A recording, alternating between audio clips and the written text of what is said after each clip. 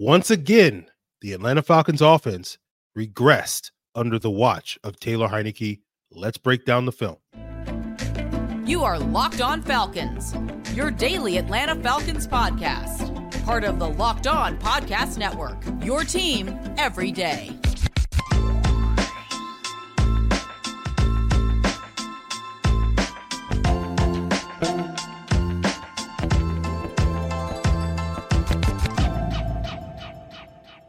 All right, welcome back to another illustrious episode of the Locked On Falcons podcast, your daily Atlanta Falcons podcast, part of Locked On Sports Atlanta, your team every day. And today's episode is brought to you by Game Time. Download the Game Time app, create an account, and use code Locked On for $20 off your first purchase. So, guys, if you don't know me, I'm Aaron Freeman, your very humble host, aka Sirius Black, aka Mr. Drew, aka Mr. AKA.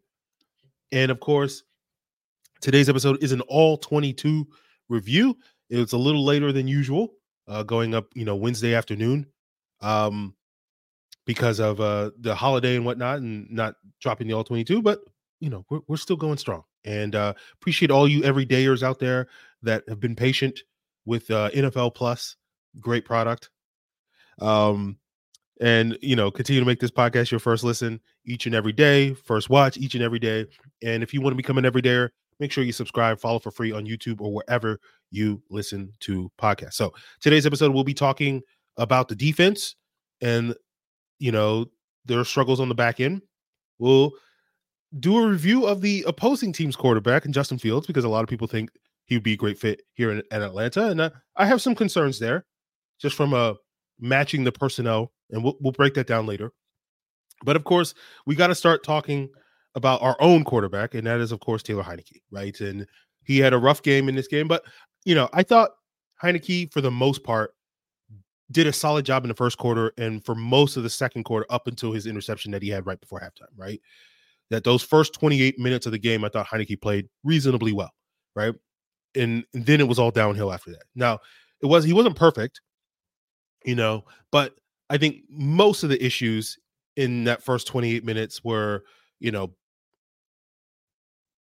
weather conditions, blocking, receivers letting him down. Like, he had a great throw in the second quarter to Kadero Hodge that was dropped, right? Now, he did miss early in the second quarter a dig route to Kyle Pitts, and we talked about this after the Vikings game. Heinicke doesn't throw digs, right? And that's a problem for this offense. But he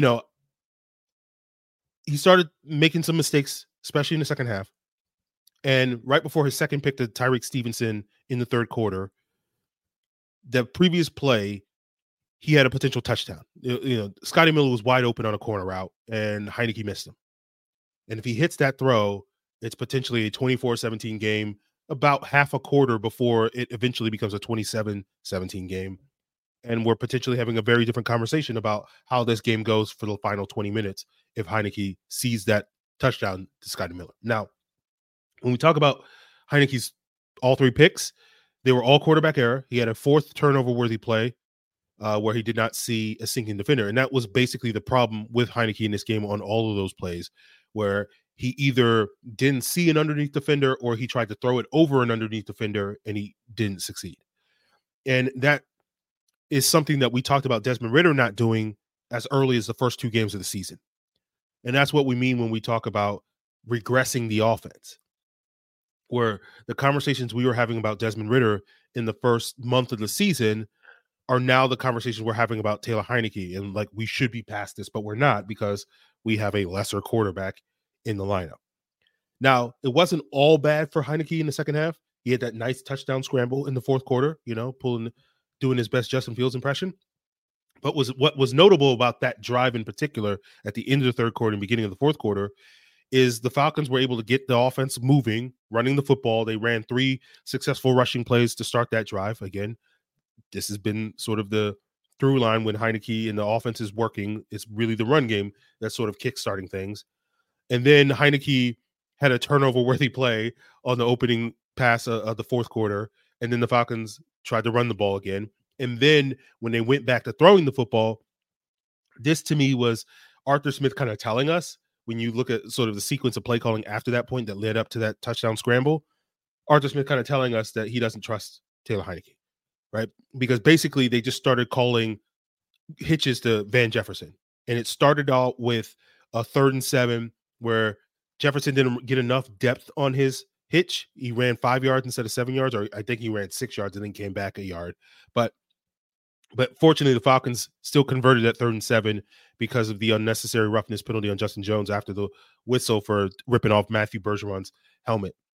And then like 2 of the next 3 play calls, they just basically called the same hitch to Van Jefferson. And the 3rd time they ran it was on the touchdown scramble, which was a 3rd down. And basically the Bears figured it out. Okay, they're just running the same play over and over again. They covered it. And when Heinicke was like, oh, I can't throw the ball that I'm supposed to throw, he just, busted it and ran for a touchdown. And Bijan and Van Jefferson did a nice job getting in the way of defenders to help him score that touchdown. But it was notable to me that Arthur Smith was basically calling plays where it's just like, just throw the hitch. And this goes back to a conversation we were talking about in that Jaguars game where Desmond Ridder wasn't throwing like the simple things and it wasn't operating the sort of simple play calls that Arthur Smith was calling in the offense. And that's what I mean when we talk about regressing the offense. And so I've been very critical of Taylor Heinicke on this podcast. I think the film deserves being critical of Taylor Heinicke. And it's these reasons where now in 3 out of the 4 starts that we've had from Taylor Heinicke, with the Colts game being basically the lone exception, it's been clear to me watching the film that there have been points in the game where Arthur Smith has been essentially, he starts calling the game as if he's like, this guy can't run my offense. And like, that's why, like, I sit here, being like, the offense is better with Desmond Ridder. And like, I know we're all fed up with Desmond Ridder. I was fed up with Desmond Ridder after he threw that pick against the Panthers. I understand why he's on the bench, but like, Arthur Smith can sit here and tell us publicly, right? He can come in front of the media and tell us, oh, Taylor Heinicke is our starting quarterback and our best option. And we believe that. But then when we sit down and watch the games, like, you're getting into the 4th quarter of this game, and Arthur Smith is basically telling you, like, this guy can't operate my offense with his play calling. So, actions speak louder than words, as they say. So that's why I'll continue to die on the hill that the biggest mistake Arthur Smith has made this season is benching Desmond Ridder twice. Even as fed up as we are with Desmond Ridder and his mistakes, he's still a better quarterback than Taylor Heinicke, and I will die on that hill all day, every day. And the film backs me up on that. And that will be something that the Locked On Falcons insiders get on the extended All-22 review. We'll break down several of these issues that Taylor Heinicke had in this game on that, as well as other issues. We'll talk coming up on today's episode of the podcast about, the defense. But if you want to get access to that extended All-22 review, all you got to do is join the link in the description below at joinsubtext.com/LockedOnFalcons. It's a 14-day free trial. It's $4.99 a month after that 14-day free trial. I know this is pretty much the last chance you guys get to sign up for that to get these extended All-22 reviews, but you get access to all the previous ones, so you can go back and we'll see what we do in the offseason. We'll probably we'll do like free agent stuff or prospect film studies or something like that. But that's my sort of tentative goal, but we'll figure that out as the offseason wears on. But again, great time to sign up to get that extra insight. The Locked On Falcons insiders have known for 2 months that Taylor Heinicke was an issue. It's taking the rest of the fan base, that time to catch up. But it's the beauty of being an insider. You're so far ahead of the rest of your fan base, and you can gloat. Be like, I knew about this, 2 months ago, watching the film. So that's my plug. We'll talk more about the defense. We'll talk about how they tried to play cover 3 in this game. It did not work, and so they had to switch gears pretty quickly. And we'll get into that as we continue today's Locked On Falcons. Game Time is the fast and easy way to buy tickets to all the sports, comedy, music, and theater near you. They have killer last-minute deals, all-in prices, views from your seat, and their best price guarantee. Killer last-minute deals mean that you can buy tickets in seconds right up to the start of the event. All-in prices means you're not going to get hit with hidden fees. You can see the view from your seat before you buy, so you know exactly what to expect when you arrive. And their Game Time guarantee means you'll always get the best price. If you find tickets in the same section and row for less, they'll credit you 110% the difference. Take the guesswork out of buying tickets with Game Time. Download the Game Time app, create an account, use code LOCKEDONNFL for $20 off your first purchase. Terms apply. Again, create an account and redeem code LOCKEDONNFL for $20 off. Download Game Time today. Last-minute tickets, lowest price, guaranteed. So before we get into what the defense looked like in this Bears game, let's plug the Locked On Sports Today 24/7 streaming channel, the first of its kind, brought to you by the iconic and innovative Locked On Podcast Network, your team every day. Giving you, Locked On Sports Today is giving you all the biggest stories across all the leagues, all the sports. And of course, if you want more of a local flavor, check out Locked On Sports Atlanta's 24/7 streaming channel as well. So the Falcons, as we suspected, were going to play a lot of cover 3 in this game. They started out on their opening 2 series playing cover 3 based off of my charting on 5 out of the 8 pass plays that the Bears had. And on those 5 plays, they gave up a success rate of 80%. And you've heard me talk in the past about success rate where, anything above 70% is basically perfect as far as NFL standards are. They gave up 98 yards on those 5 plays, so almost 20 yards per play. And you compare that to the other 3 plays that they weren't in cover 3. Now they gave up a success rate of 67%, but they only gave up about 15 yards, so about 5 yards per play on those other 3 plays. And so basically, after the first 2 series, the Bears, scoring on those 2 drives, the Falcons very quickly were like, all right, let's scrap the cover 3. And they played cover 3 based off my charting only 5 more times the rest of the game, right? And for most of the game, they just basically were going to play single high, cover 1 man. And they did that 18 out of the 30 remaining pass plays in this game. And they did get gashed. DJ Moore made a couple more plays as the game wore on. Justin Fields hurt them with his scrambles when they were in man coverage as well a couple of times. But in general, their man coverage did hold up, right? The Falcons' success rate, after the opening 2 series, the Bears' success rate, I guess you could say, against the Falcons man coverage after the opening 2 series was only 38%. And then their success rate against all their coverage after those first 2 series was only 33%, right? And they were averaging about 5.7 yards per pass play. So once we saw the Falcons scrap the cover 3, we saw DeMarco Hellams get replaced by Richie Grant in the 4th quarter. And that's understandable because given the Falcons playing more man coverage, the Falcons like Richie Grant more as a man cover guy than they do DeMarco Hellams. And we did see some more D. Alford in the 4th quarter, although that seemed to be owed to Mike Hughes dealing with a concussion.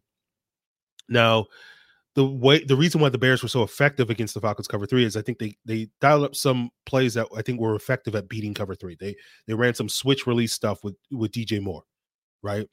That when you play a strict cover 3 zone, that's going to put that outside corner that's covering the deep third in conflict.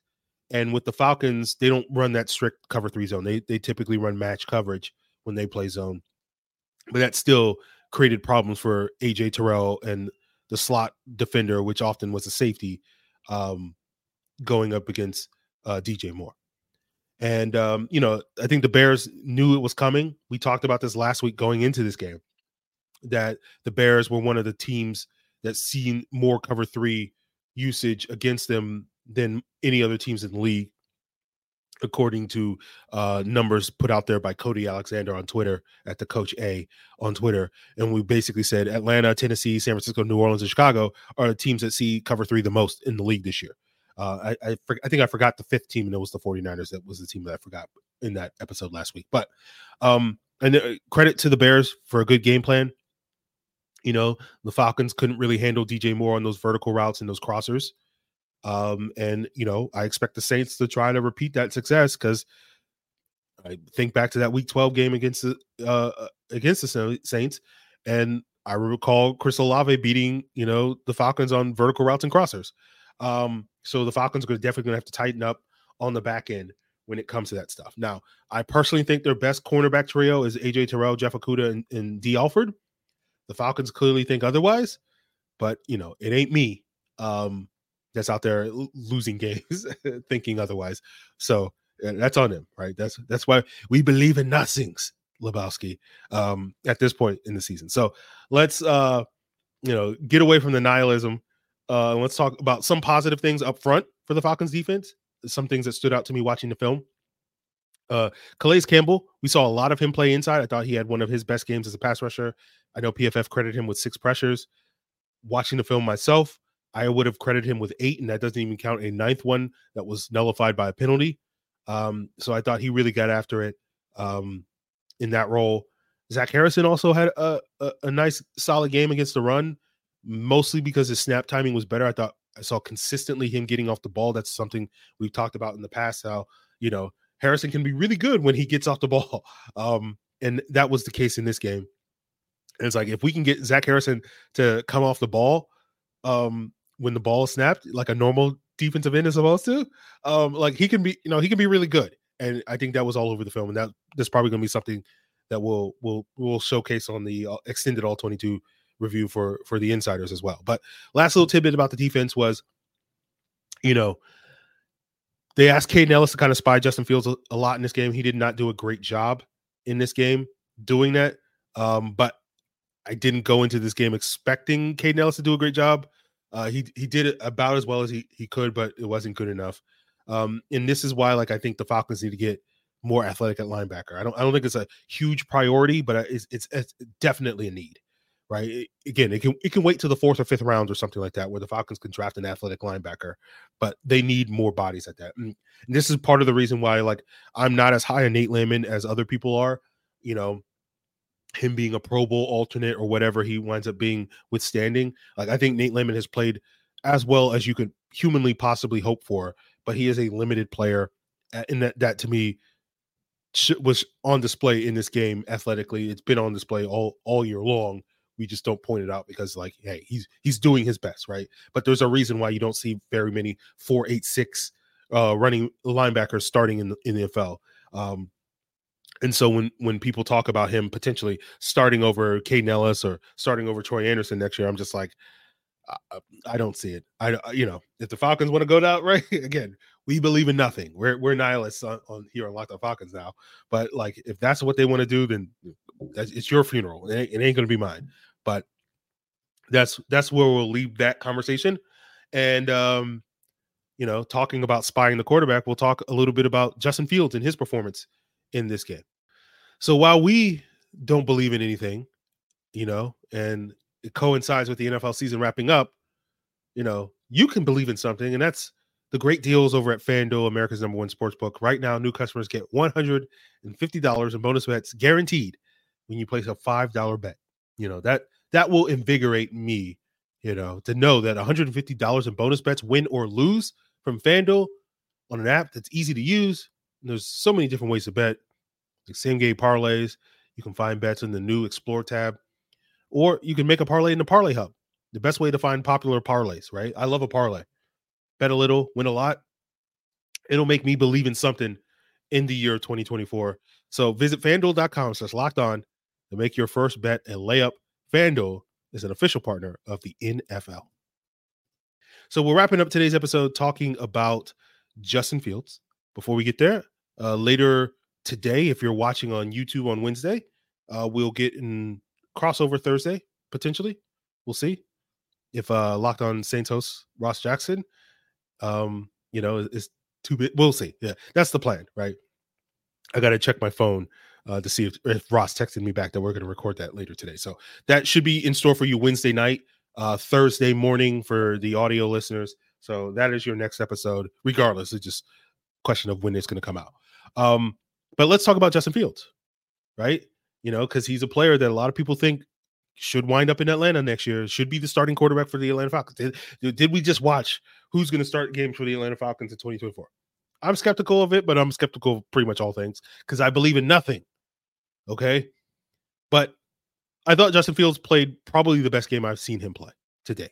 And I've seen probably anywhere between half a dozen to 12 games with Justin Fields. So anyway, and so this game kind of ran the full gamut of the Justin Fields experience, because you got the really good and you got the kind of questionable, right?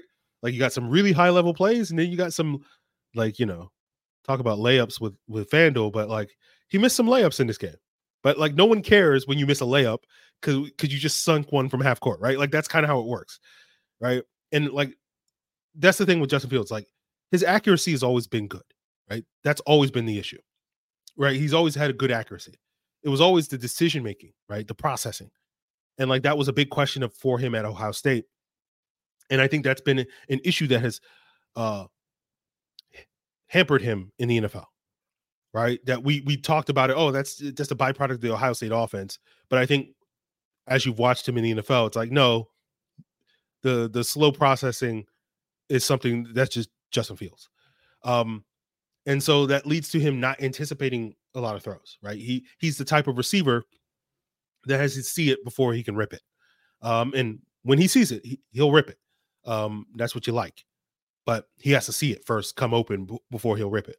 When I talk about some of the layups he missed, it's like, he's very accurate except for when he puts the ball over the receiver's head 5 feet on a 5-yard out. And it's like, how are you missing this layup? But anyway, I think because of that ability to sort of like when he sees it, he can rip it. This is part of the reason why DJ Moore has been so good for him this year in Chicago, because Moore can reliably separate and win, right? So like he sees it a lot with DJ Moore, right? Like we talked about on the postcast entering this week, when Fields targets DJ Moore, his passer rating is 130. When he targets anybody else, it's less than 70. So his passer rating drops 60 points when he's not throwing the ball to DJ Moore. And the split is basically the same from this Falcons game. When he targeted DJ Moore in this game, his passer rating was 136. And when he targeted anybody else, it was 74. And that's part of the reason why I am not as convinced as the rest of the world that Fields is going to blossom in Atlanta, because I don't see any DJ Moores on this roster, right? The type of receiver that can consistently separate, that's going to allow Fields to kind of thrive, right? Now, in theory, an accurate quarterback like Justin Fields could be a good fit with Drake London, who is more of a contested catch guy, so that, he can put the ball in the right spot for Drake London to make that contested catch. But we saw during Fields' rookie season when he had a similar receiver, again, Allen Robinson is not the same as Drake London, but on the DJ Moore to Drake London's spectrum, I think most of us would agree that Allen Robinson is much closer to Drake London than he is to DJ Moore. Fields and Robinson didn't really click in this offense. Robinson was just basically wasted. And now, in hindsight, we say, oh, well, Robinson stunk with the Rams and he hasn't done anything in Pittsburgh. So it was because Allen Robinson is washed or whatever. But we've also seen other sort of bigger wideouts like Chase Claypool, N'Keal Harry have little to minimal impact while they were in Chicago. And again, I don't think that's all because Fields, but it is notable to me that when you look at the type of receivers that have succeeded with Justin Fields, it's not the Drake Londons of the world, right? That you go back to his days at Ohio State. Who was he throwing to? Chris Olave, Garrett Wilson. You look at, to me, so when I look at that, I say that what's the ideal type of receiver core that I would build around Justin Fields based off of his body of work in Chicago or at Ohio State? It's basically like Washington's wide receiver core, where you have Terry McLaurin, Curtis Samuel, and Jahan Dotson, right? Those are the types of receivers that Justin Fields historically has had the most success throwing to, right? You look at Darnell Mooney, his rookie year, where that connection with Darnell Mooney was pretty solid to the point that Darnell Mooney had a 1,000-yard season in Fields' rookie season, with basically half the season of Justin Fields and half a season of Andy Dalton.